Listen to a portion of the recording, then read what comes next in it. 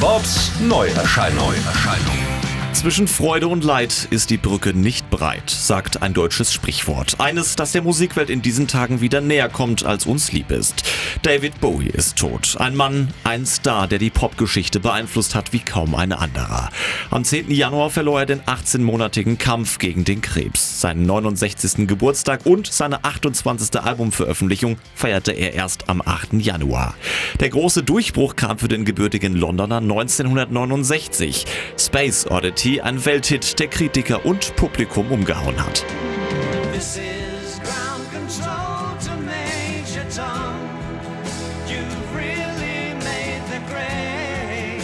140 Millionen verkaufte Alben sind Quittung genug, ihn zu einem der erfolgreichsten Musiker der Popgeschichte zu zählen. Wandlungsfähig, kreativ und stilbruchsicher schlug er sich mit seiner Kunstfigur Siggy in den Rock-Olymp vor. Mit seiner letzten LP Blackstar verabschiedet sich ein großer Meister, wie man es ihm zutraut.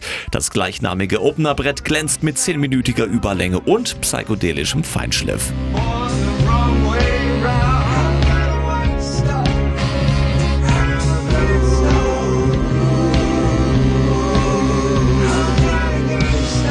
Blackstar ist eine Scheibe mit extremen Prog-Rock, Jazz-Saxophon-Einlagen, Elektroschlieren. Es ist ein musikalisches Abbild des Machers selbst. Cash girl, suffer me, I've got no enemies, I'm walking down. It's nothing to me,